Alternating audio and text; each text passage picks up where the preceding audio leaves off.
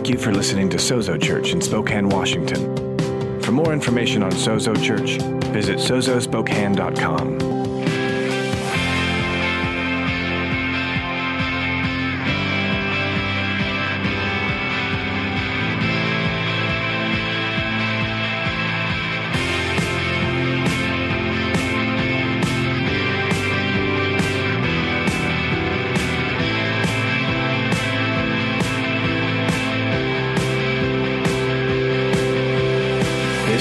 Sozo Church.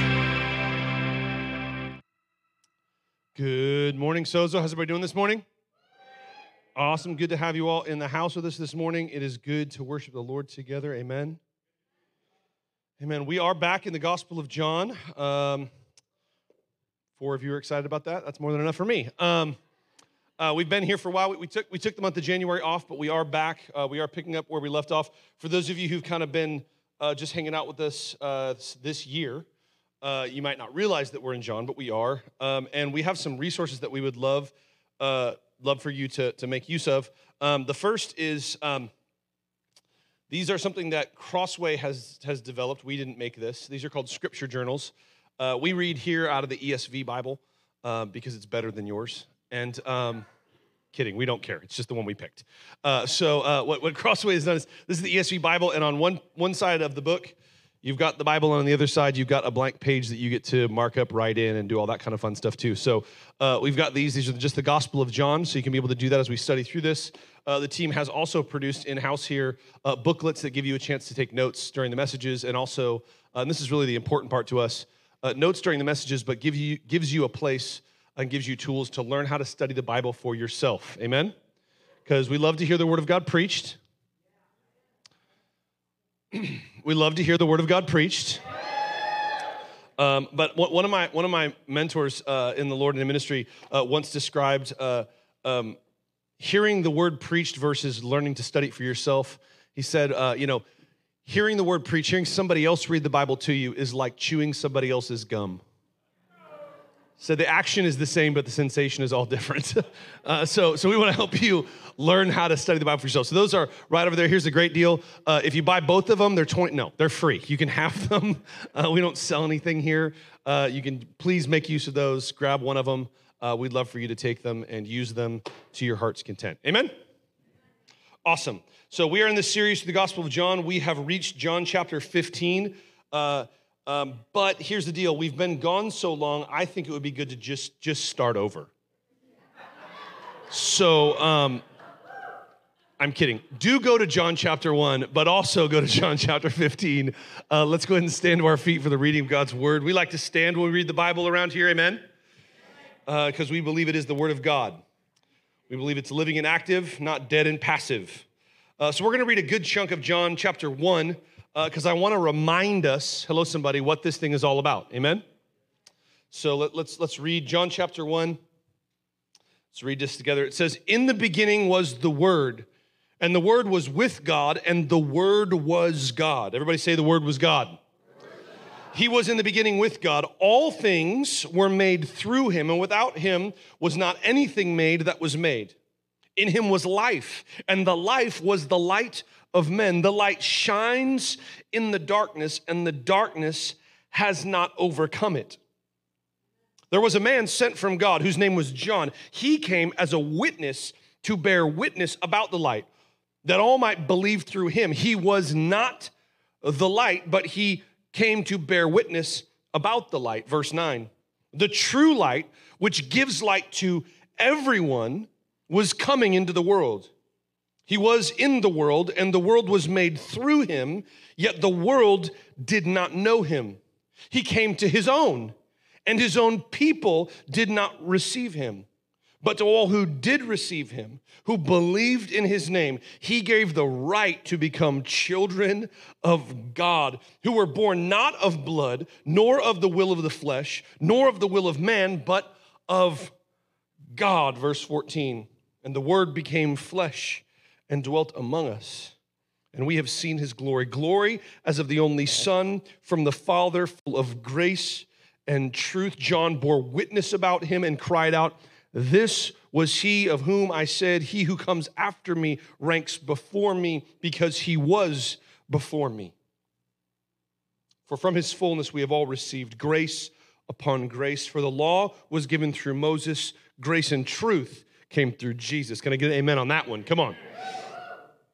No one has ever seen God, the only God, who is at the Father's side. He has made him known. Now, let's go ahead and fast forward. You remember all the other chapters. You got all those down, memorized. You could say them backwards if you needed to. So we'll jump to 15, John chapter 15. Just going to read 6 verses this morning from John chapter 15. Jesus speaking here says, I am the true vine, and my Father is the vine dresser. Every branch in me that does not bear fruit, he takes away. Every branch that does bear fruit, he prunes that it may bear more fruit. Already you are clean because of the word that I have spoken to you. Abide in me, and I in you. As the branch cannot bear fruit by itself unless it abides in the vine, neither can you unless you abide in me. Verse 5, very important. I am the vine, you are the branches. Whoever abides in me and I in him, he it is that bears much fruit. For apart from me, you can do nothing. If anyone does not abide in me, he is thrown away like a branch, withers, and the branches are gathered, thrown into the fire, and burned. Let's pray to the Lord this morning. Come on, we love God's word, amen. Can we thank Jesus for his word?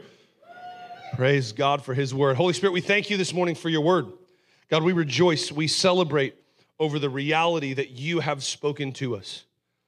Lord, we could pack up and leave here now, and we will be able to know that we know in the deepest part of our knower that you've spoken to us. So thank you for your word. And yet, God, even though we receive the scriptures as your word, we boldly and yet at the same time very, very dependently, God, ask that you would come, breathe life upon what we have just read, and do the miracle that you do where you take your word and you let us hear your voice in the midst of it. Teach us, Lord, how to discern your voice. God, that we might hear you, that we might perceive you, that we might be transformed in the hearing, in the receiving, in the perceiving, God, that we might be transformed down to the very core of who we are. We are not at all in any way, in any shape, in any form interested in some kind of religious behavior modification, in becoming more moral or upright people. No, God, we want to be transformed by your grace and by your truth. Your word says, Jesus, you came full of grace and truth, and we want to drink deeply of that grace and deeply of that truth this morning. God, would you come and do just that? We give you space. We make room for you to come and to speak. God, let us hear, let us receive, let us be transformed by what we hear, being doers, come on, church, of your word, not just hearers.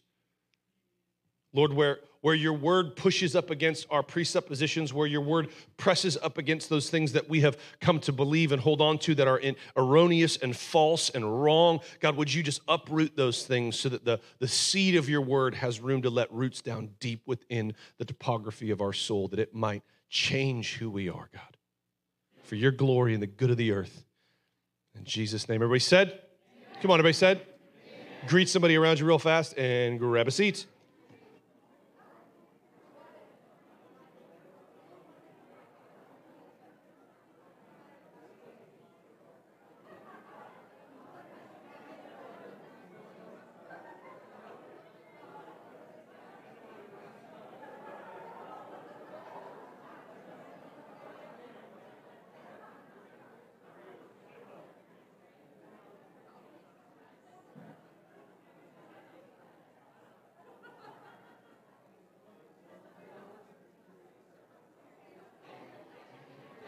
Amen, amen, amen.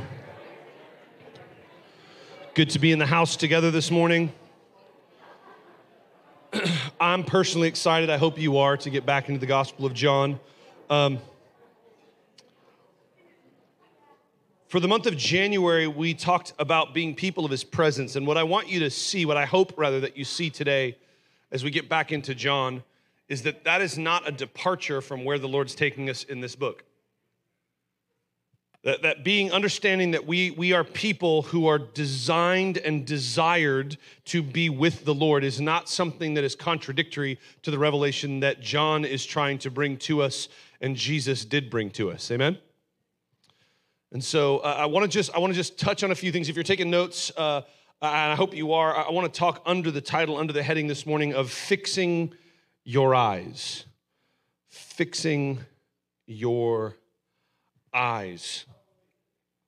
I want to remember John chapter 1, verse 1 through 18 real quick, but I really want to spend most of our time in John 15, so let me go quickly through the midst of this. Let me summarize John 1 through 18. As God in flesh, Jesus is the image of the invisible God.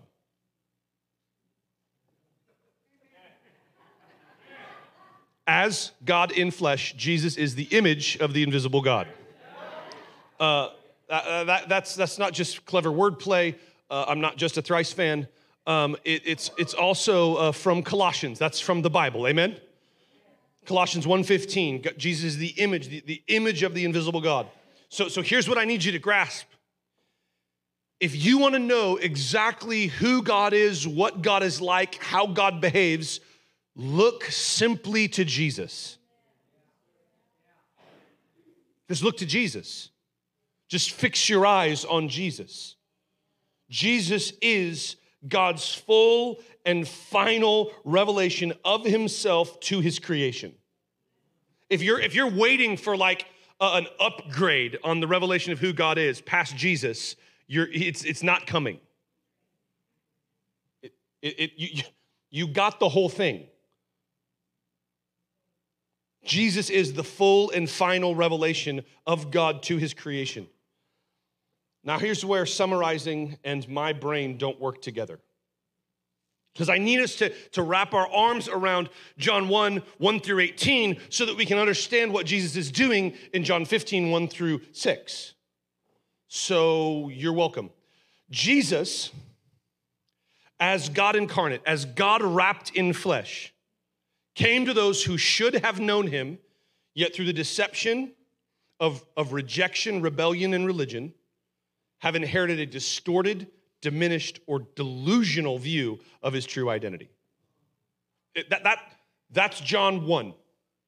He says he came to his own, he came to creation, right? Creation should have been able to recognize its creator.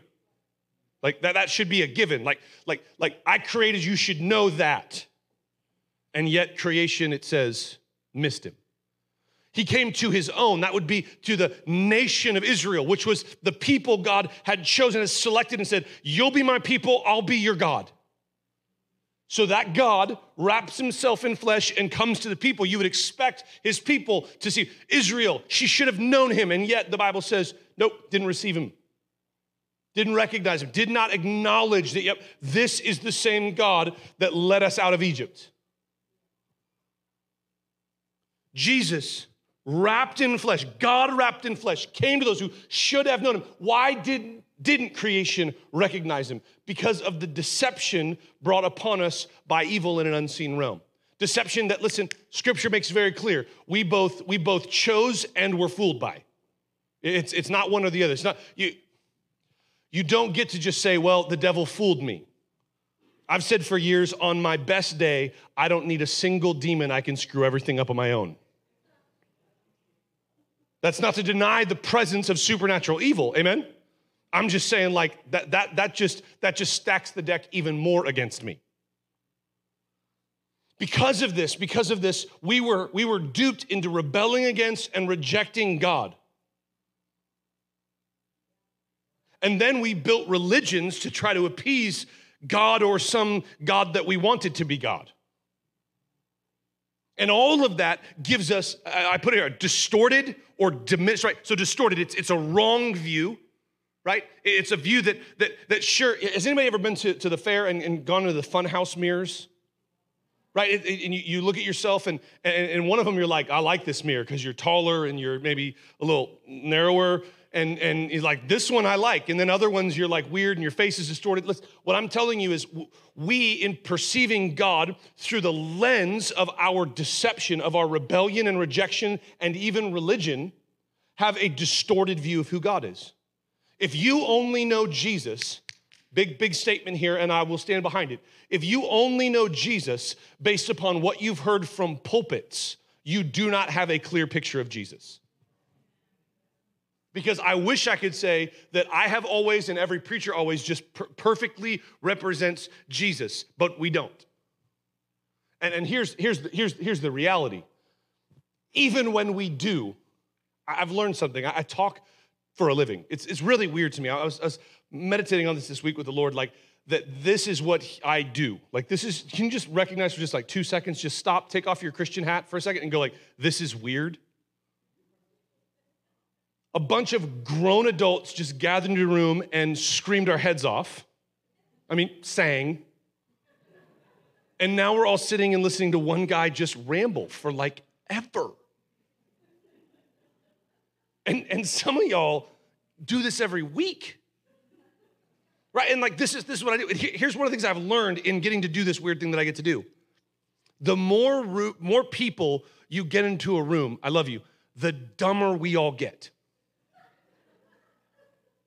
Right? Like you can talk one-on-one with a person, you can talk one-on-one with a person, you can get them to understand what you're saying. You can, mostly, wives are looking at me like, like parents are like, teach me how to do that, right? Like one-on-one, you've got your best shot. Can we say it that way? You've got your best shot at getting somebody to understand what you're saying. The more people you add to that, the more confusing it gets. Can I get an amen from some school teachers, right? Right? Like the more kids you have in your classroom, the more you're like, they're all demons.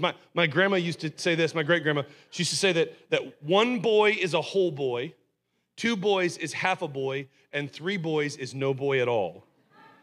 And she used to finish it up with, and my granddaughter has 4 boys. So pray for her. So that's my mom.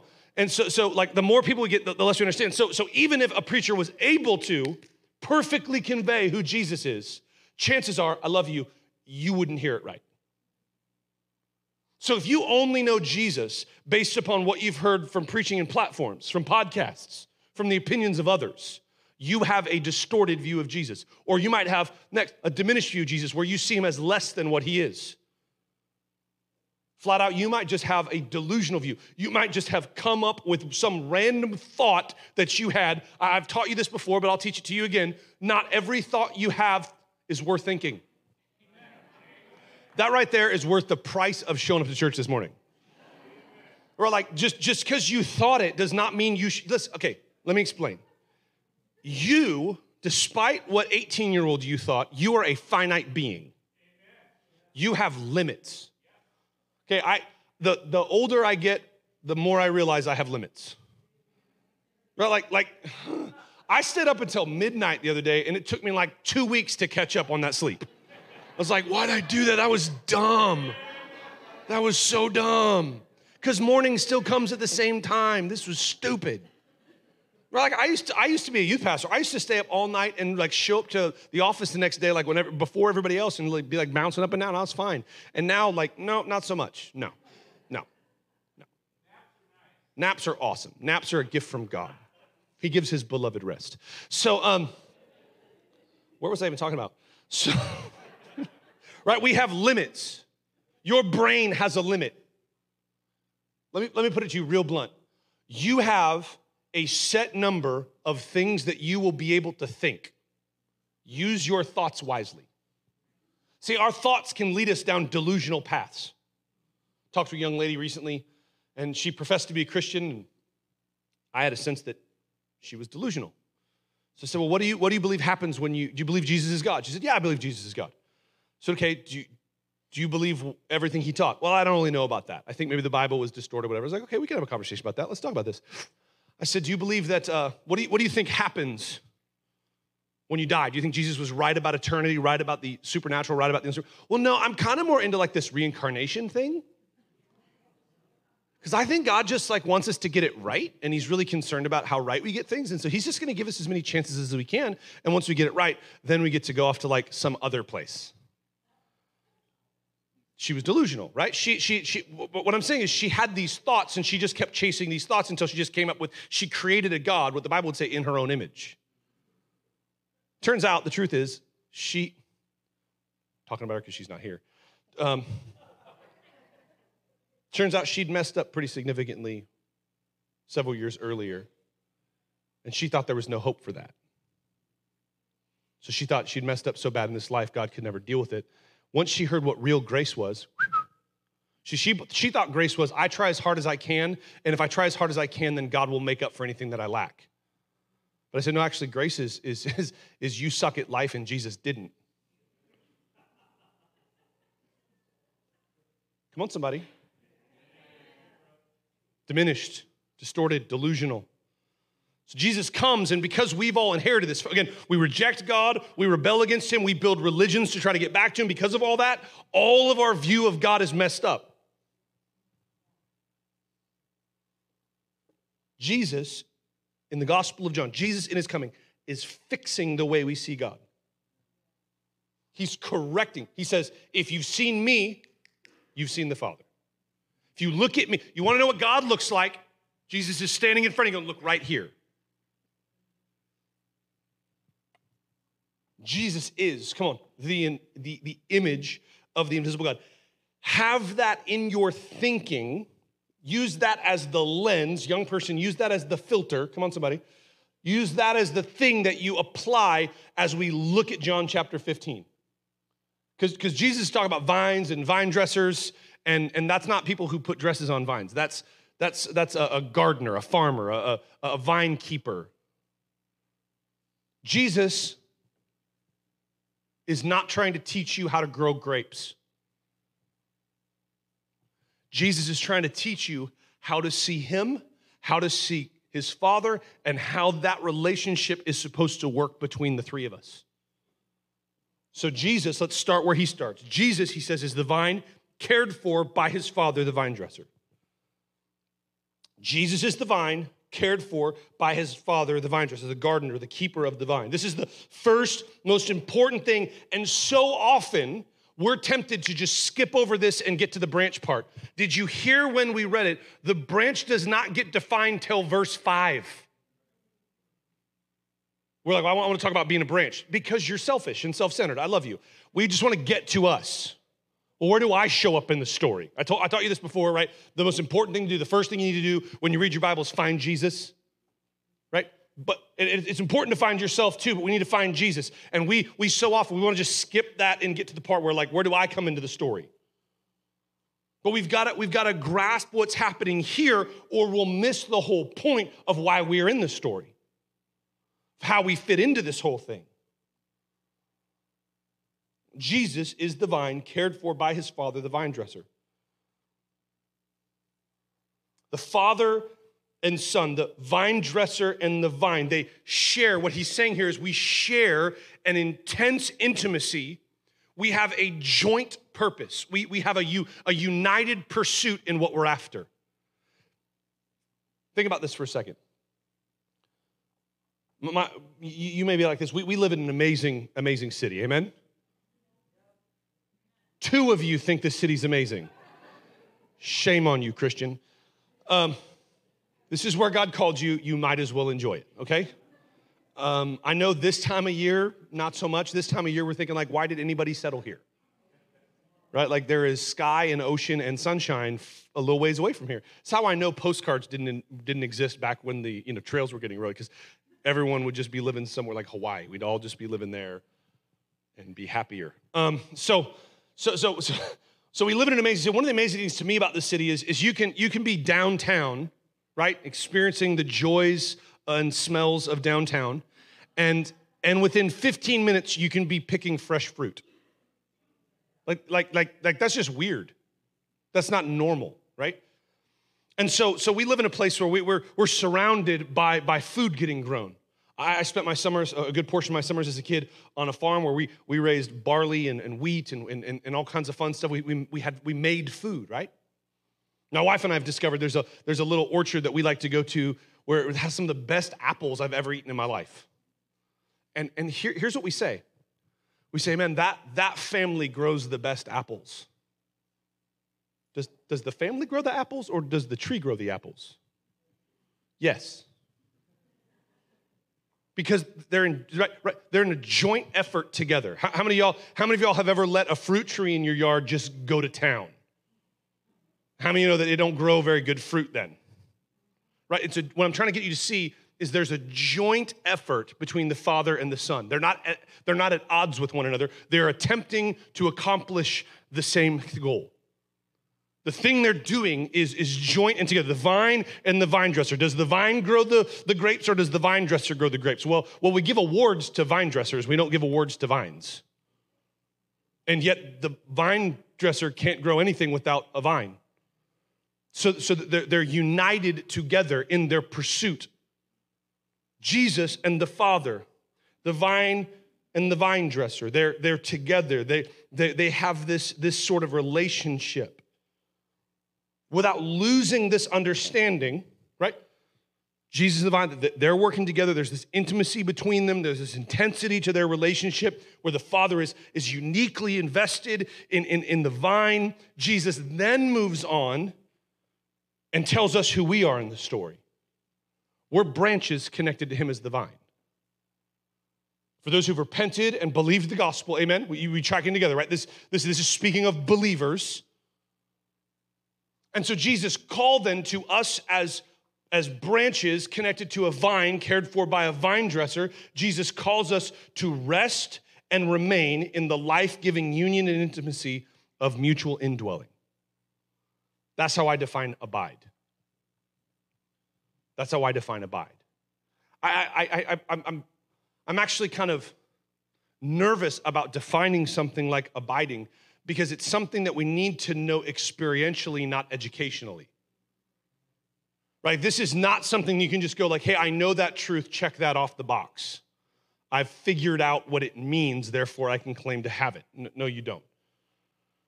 Any other children of the 80s collect baseball cards in the 80s? Anybody else's dad think they were going to pay for your college, right? Like, they're going to be worth so much money. And then the next stupid thing was Beanie Babies, and now it's NFTs, and we just keep throwing money at worthless crap. And so we had baseball cards. I had all kinds of baseball cards. And those baseball cards had all kinds of statistics, come on somebody, about these athletes. But you could memorize the back of a baseball card and you still don't know the person. See, I fear that sometimes we approach abiding, we approach knowing the Father, we approach knowing Jesus like we approach learning a skill or learning data. And we just kind of want to ingest it, kind of wrap our hands around it, wrap our arms around it, wrap our mind around it, go like, okay, I understand that, move on. And Jesus says you need to rest and remain. This isn't a stop on the road, this is the whole journey. He invites us into this thing. And as we're united to him in intimacy, life begins to flow from him into us. He says, I'm in you. Come on, you're in me. There's this thing that begins to happen between the two of us. You've got to stay in that union. You've got to lock yourself into that. You've got to be connected. Jesus calls us to be the branches connected to him as the vine. Why you need to see this is because in the same manner that the Son and the vine relate to the Father or the vine dresser, we too are as branches to relate to the Son, the vine. We're supposed to have a joint union, a common goal, a united pursuit. We're in this thing together. We're not at odds with one another. We're not pulling in separate directions. I said, does the farmer or the farm produce the produce? The answer is yes. Okay, does the branch or the vine produce the grape? Yes. Right? The idea is that we are so intimately connected that it seems foolish to want to try to dissect it into its parts. That's the level of intimacy we are called to have with Jesus. That's the level of knowing and abiding and mutual. I love that, from mutual indwelling. I'm in you, you're in me. We're gonna get into this more as we travel through John. Jesus is just sort of dipping our toes into this. If this is starting to make you uncomfortable, the idea of like me and Jesus are like supposed to be the same, like that makes me uncomfortable, like just wait till we get further into John. You're gonna hope we could just back up to here and it wouldn't be as weird as it's gonna get. What we need to understand is everything flows from the place of abiding. Everything flows from the place of abiding. To the point at which Jesus says, apart from me, you can do some things, but not everything. No, he says, like, apart from me, you can do nothing. And my argument to that is, yes, I can.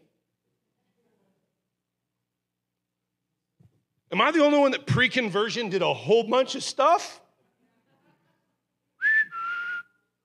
Is that too real for some people in the room? They're like, I don't know, I was born with Jesus in my heart. And leave the book for me. That's like, I'm just like all the way. No, I don't know, I was just me and Jesus. Like, nope.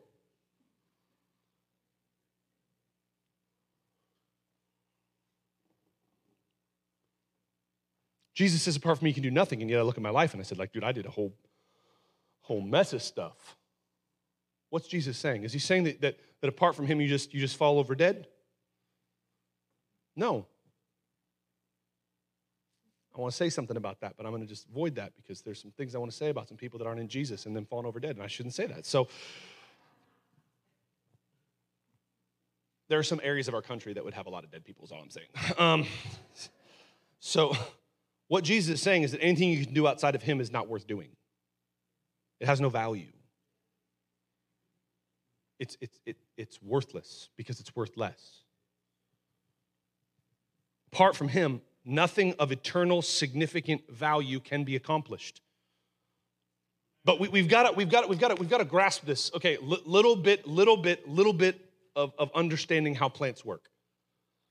Do you get that there's no pump inside of a plant that draws nourishment into itself? There's no device inside of the branch that is actively, in its own effort and strength, drawing nutrients from the vine. No, it does this through something called capillary action. Capillary action is the scientific term for when there's such a narrow space that the surface tension of the liquid is enough to draw the liquid up. This is how sponges work, people. You dip the corner of the sponge in the water and it fills it up. Or if you were like me when I was a really little kid, you take a sugar cube, you dip the corner into some coffee and it draws the coffee into the sugar cube. Best coffee-flavored candy you've ever eaten in your life. Endorsed by every dentist I ever went to see when I was a kid. Okay?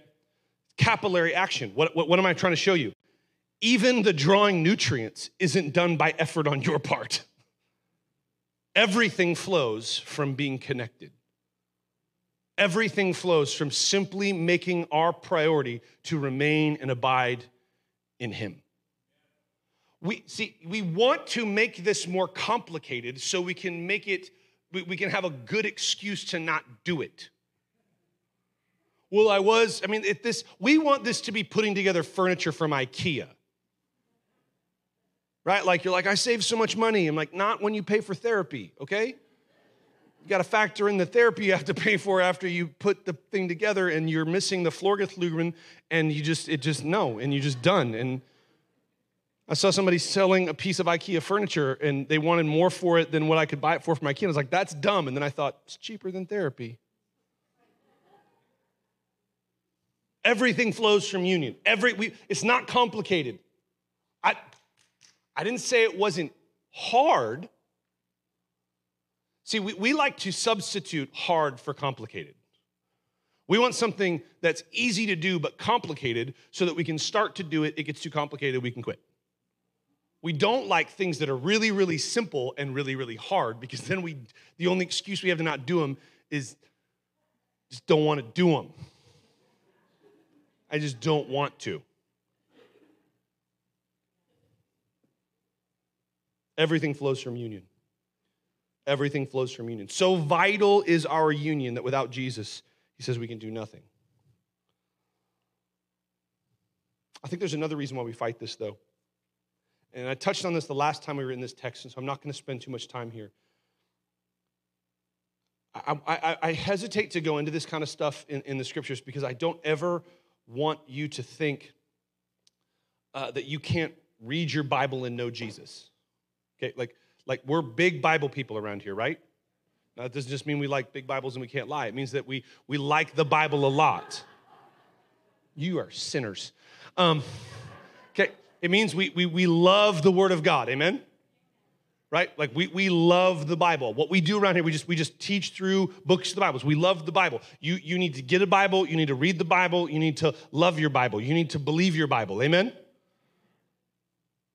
You need to believe it front to back. Believe the book of contents.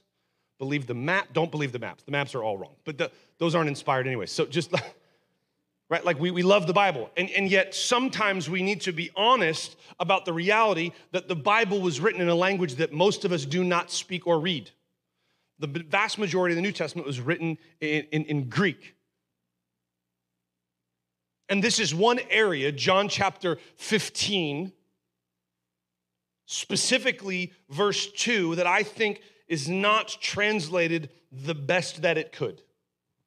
Without going back on the screen, because I don't want to take too much time, let me just reread this to you. Every branch, Jesus speaking. So verse 1, I'm the vine, my Father is the vine dresser, okay? Mutual indwelling, they're working together, they have shared goal, right? We're tracking with all that. Every branch, now we know what that means, right? Because we've read ahead, so right?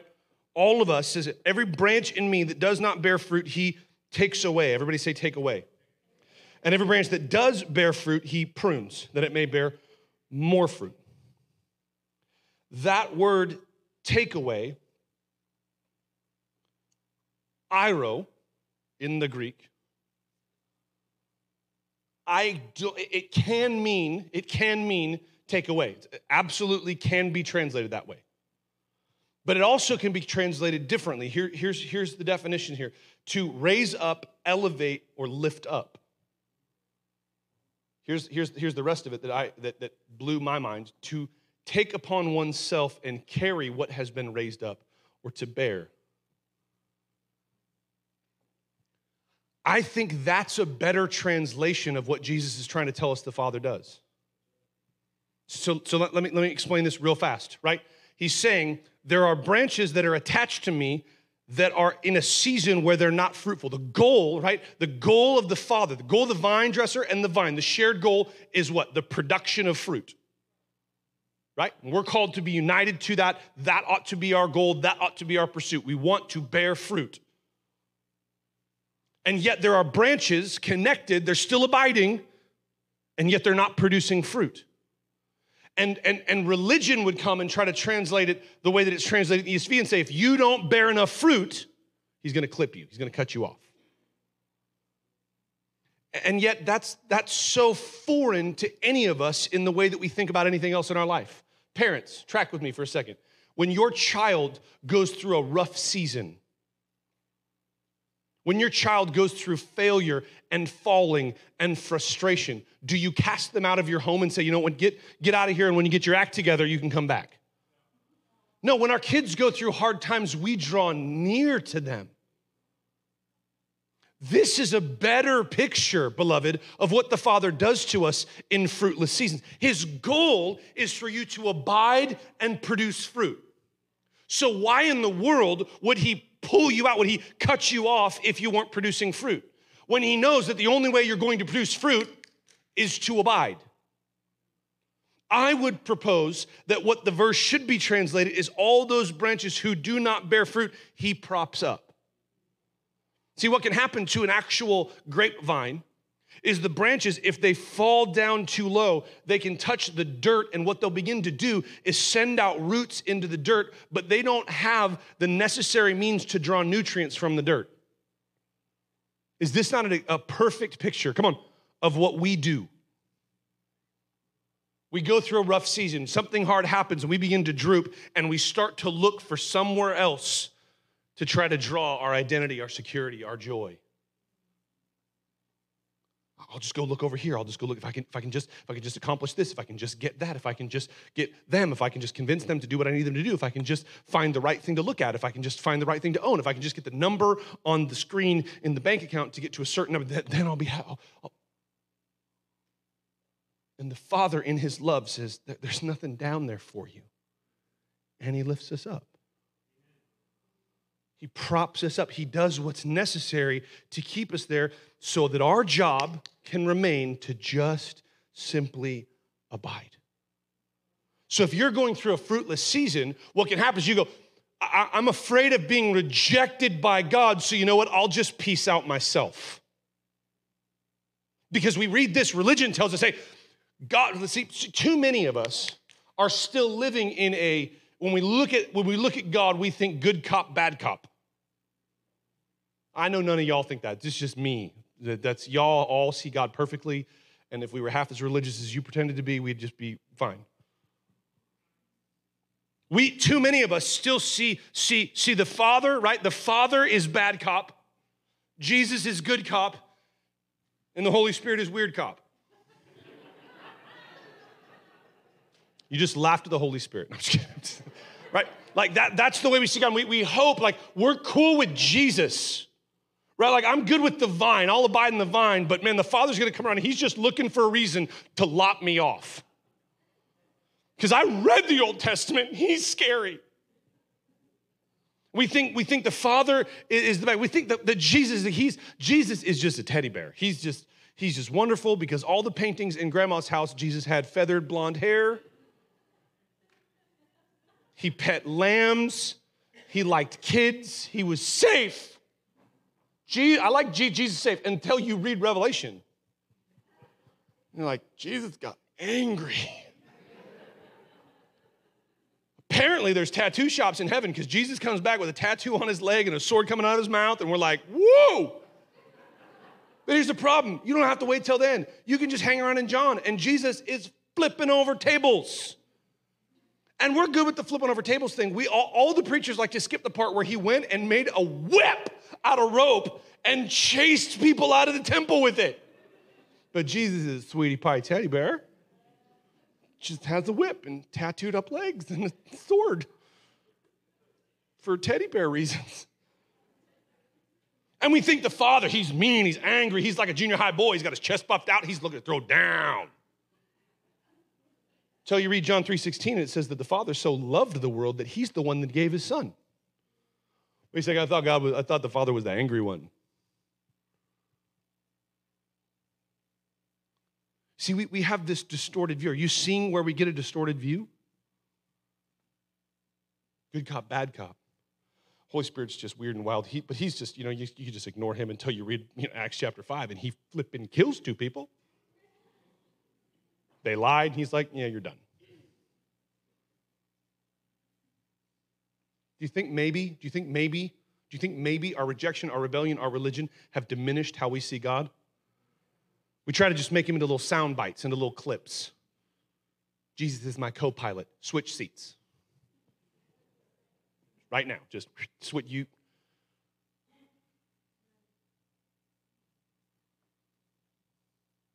So we've got to get rid of this. And I think this verse is one of those places we go to. Come on.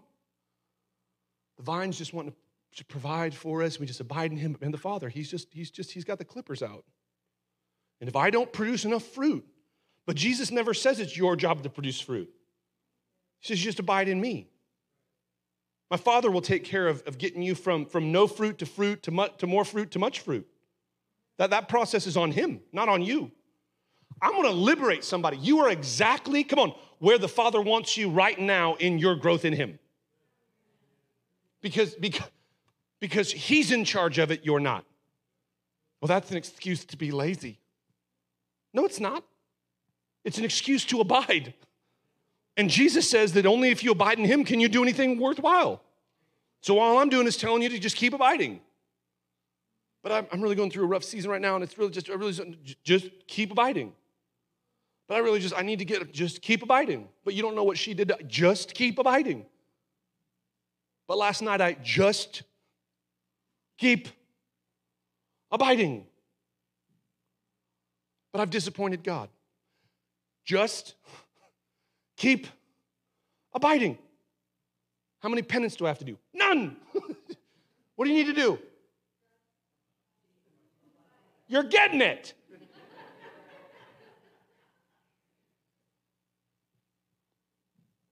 The Father is intimately invested in your fruitfulness. So we must confront and correct the way we see the Father. I think church has done a good job of showing us the goodness of Jesus, but I'm going to talk from my own life. I have not received an appropriate view of the goodness of the Father. Maybe your journey is different than mine, but my journey was Jesus is the good cop, the Father is the bad cop, and I better hide in Jesus so that the bad cop doesn't want to smack me. But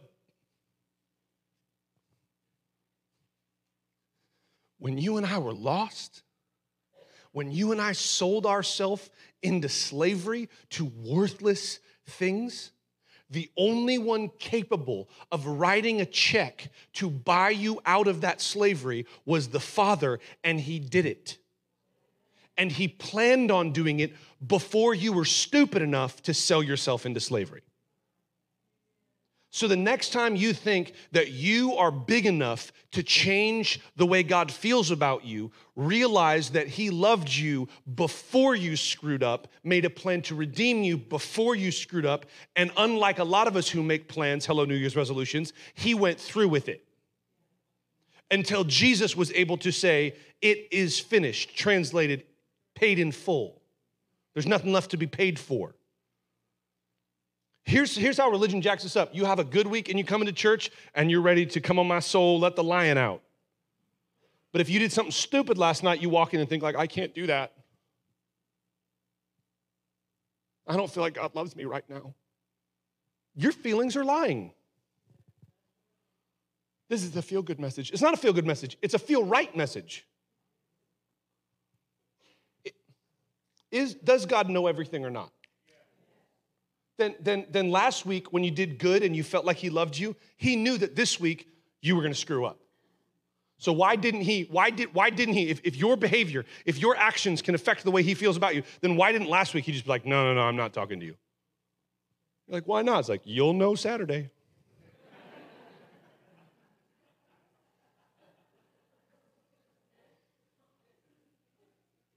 Don't you remember 1997? I'm still mad about it. 2026, you're going to say something real dumb. I don't want to talk to you right now.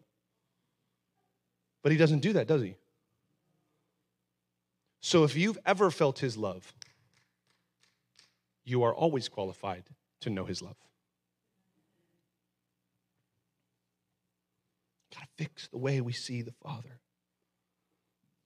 All our distortions, diminishings, and delusions about God are corrected and cast out as we abide in Jesus. As we just abide in Him. As we just abide in Him. Our only requirement is to stay connected, to abide. And everything in this world is trying to get you to just stop doing that. See, here's the problem. I've shared this with you before. When you make your goal, when you make your objective singular, everything else becomes the enemy of that. See, if you've got like 37 goals, then you have lots of things you have to manage. Jesus makes it real simple. Just abide in me, fight everything else. Just abide in me. Just stay put. And as that happens, all of this messed up stuff begins to get cleared out of the way. As I realize, like, oh, he loves me. I think one of the primary ways that Jesus fixes the distortions, the diminishings, and the delusions that we have, part of the way, the primary way,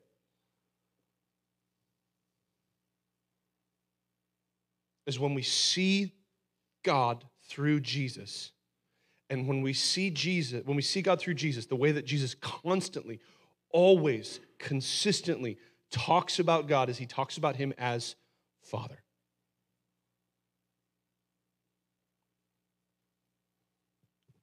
Romans 8:15. And you did not receive the spirit of religious duty. Oh, this is, we'll get to that one in a second. That's the Passion. Let's read out of the ESV first for all the religious people. For you did not receive the spirit of slavery to fall back into what?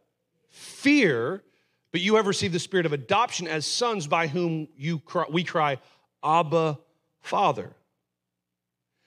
I genuinely feel like the Lord said something to me about somebody here, and I need to just speak this to you. Somebody either here or that's listening, as I'm saying this, that we just need to abide, that we need to fix the way we see the Father, that we need to realize that it's just abiding. He's not coming around to lop you off. He's not doing that. Your thinking right now is to say, the only thing keeping me connected, here's what you're thinking. The only thing keeping me connected is fear of rejection. You did not receive the spirit of slavery to fall back into fear. Fear is never supposed to be the thing that keeps you connected to Jesus. See, this is where fire and brimstone preaching doesn't really work. I will be totally transparent with you. The first time I ran to an altar, I was just scared to hell of hell. Am I the only one? Am I the only one? Am I the only one? The rest of y'all are just like wonderful Christians that just knew Jesus loved you from the beginning. That's awesome. Praise Jesus. Liars.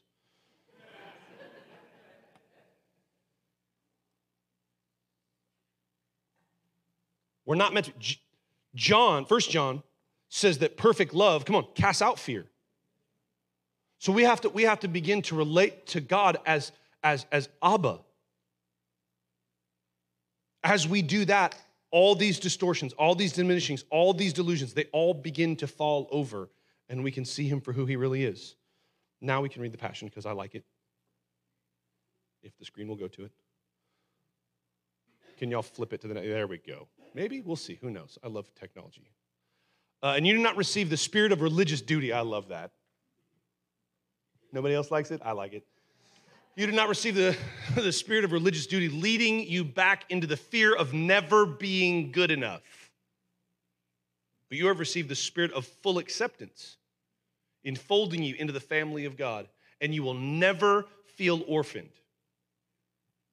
For as he rises up within us, our spirits join him in saying the words of tender affection, beloved Father.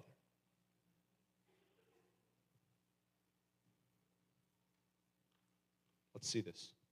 The vine dresser is the Father. The Father is Abba. Tracking?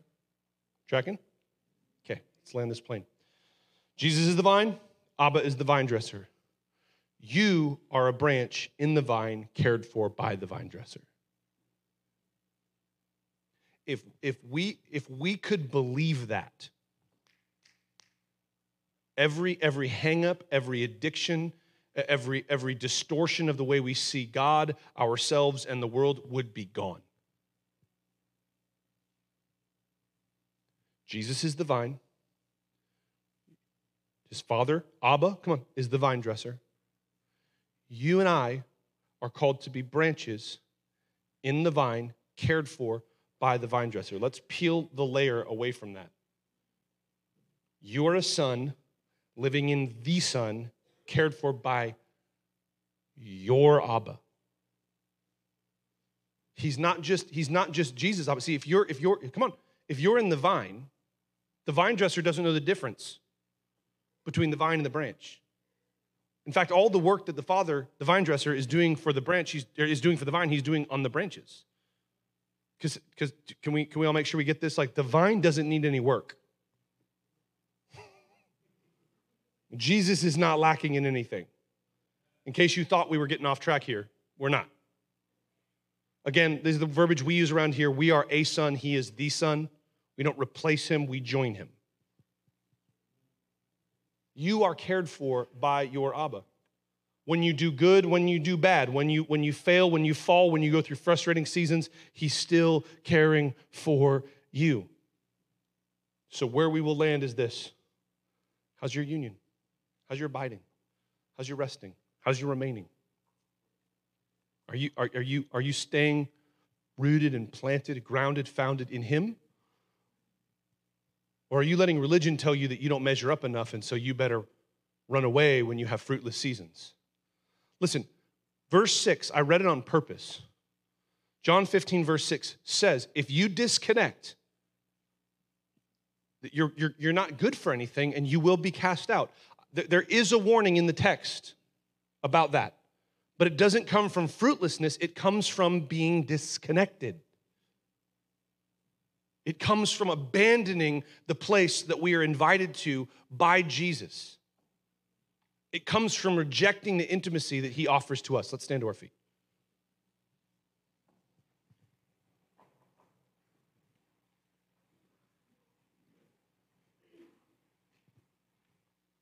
I think God wants to fix some illusions, some delusions, some distortions, some diminishing of who he is. He wants to free some people to view God correctly, rightly. I've said this for years, beloved. It is impossible to know God fully, but it is possible to know God rightly. We're gonna literally we're gonna run out the clock on creation, and then when time runs out, we're gonna spend the rest of eternity, timelessness, just staring into who he is and being blown away by seeing new and amazing and profound things. It's impossible to know him fully, but it is possible to know him rightly. I just want you to take a moment as we prepare to respond. Get honest with yourself and with the Lord. And here's what I want you to ask yourself. Is there still a duality in the way you see God? When I do good, I see God as good. But when I do bad, I see God as angry. You say, well, preacher, the Bible talks about God's wrath. God's wrath is his just response to everything trying to hold you back from all that he is. We'll talk about that more later. But I'm not denying, come on, the righteous, just wrath of God. But what we've got to understand is that fire burns for your freedom. Come on. Not for your destruction.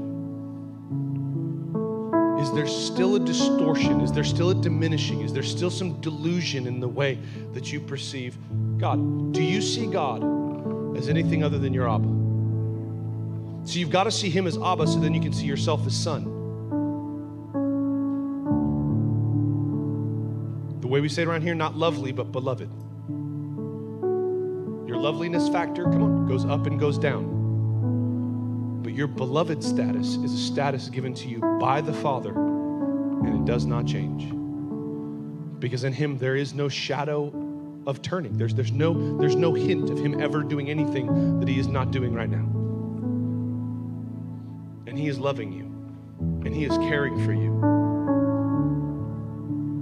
So this morning, I want to just give us a chance to respond. We respond here as a church 3 ways: celebration, contemplation, communion.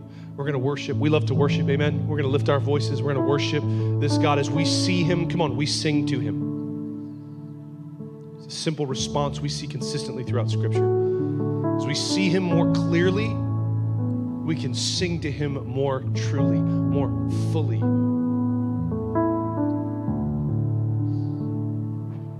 Next is contemplation. We want to give room for the Spirit of God to work that which he has spoken deep down into our hearts.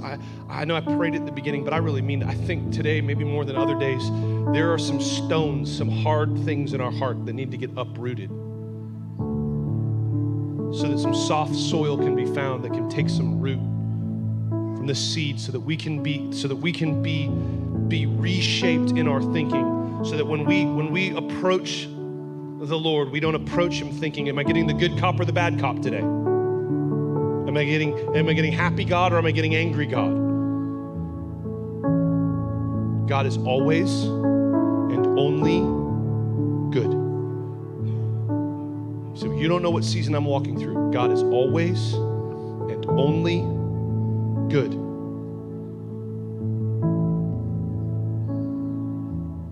three most common affirmations of the character of God in the Bible.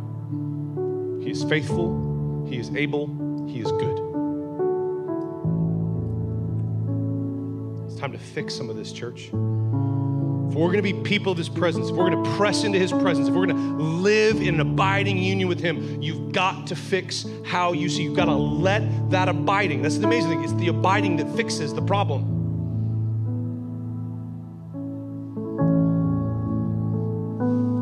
Celebration, contemplation, communion. Two ways we commune. We commune through the act, the ordinance, the gift of communion that Jesus gave to us, remembering the broken body and the shed blood of Jesus.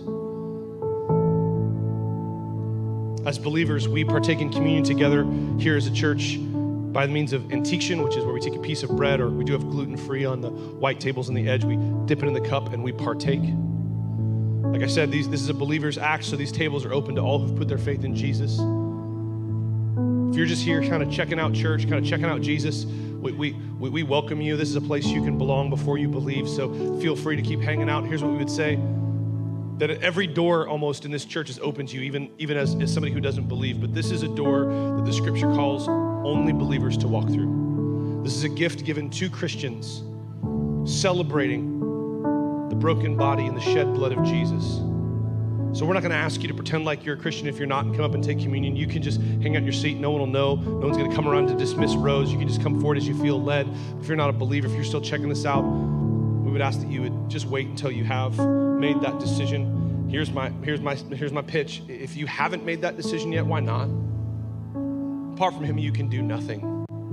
All the things you're filling your life with ultimately are worthless. But in him, there is everything that you need. Come on, church, there's everything that you need. He's everything. He's everything. He's everything. And the Bible says that simply through repentance and faith, we are welcomed into his family. Repentance means that we admit and we abandon our sin, that rejection, that rebellion, come on, even that religion. We admit it and we abandon it. Belief simply means to embrace and entrust Jesus. If you're doing that, the next way we commune is through communing one with another. We've got a team of people that would love to stand with you and pray with you. If you're repenting and believing, they would love to stand with you, pray with you, welcome you into the family of God. Amen, church? But also, if you have need for anything, believer, non-believer, if you have a need at all, physical, spiritual, financial, relational, mental, doesn't matter. We would love to stand and pray with you, because here's what we believe. When we pray, stuff happens. We're hearing reports of the Lord moving in the lives of people, not because of who we are, come on, because of who he is. We'd love to stand and pray with you. We're going to respond, so I'm going to pray. Holy Spirit, we thank you this morning.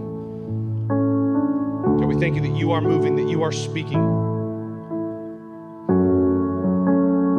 God, we ask that you would stir hearts. God, that you would help us to see you for who you really are. Remove, reshape, refashion the wrong ways we've seen you.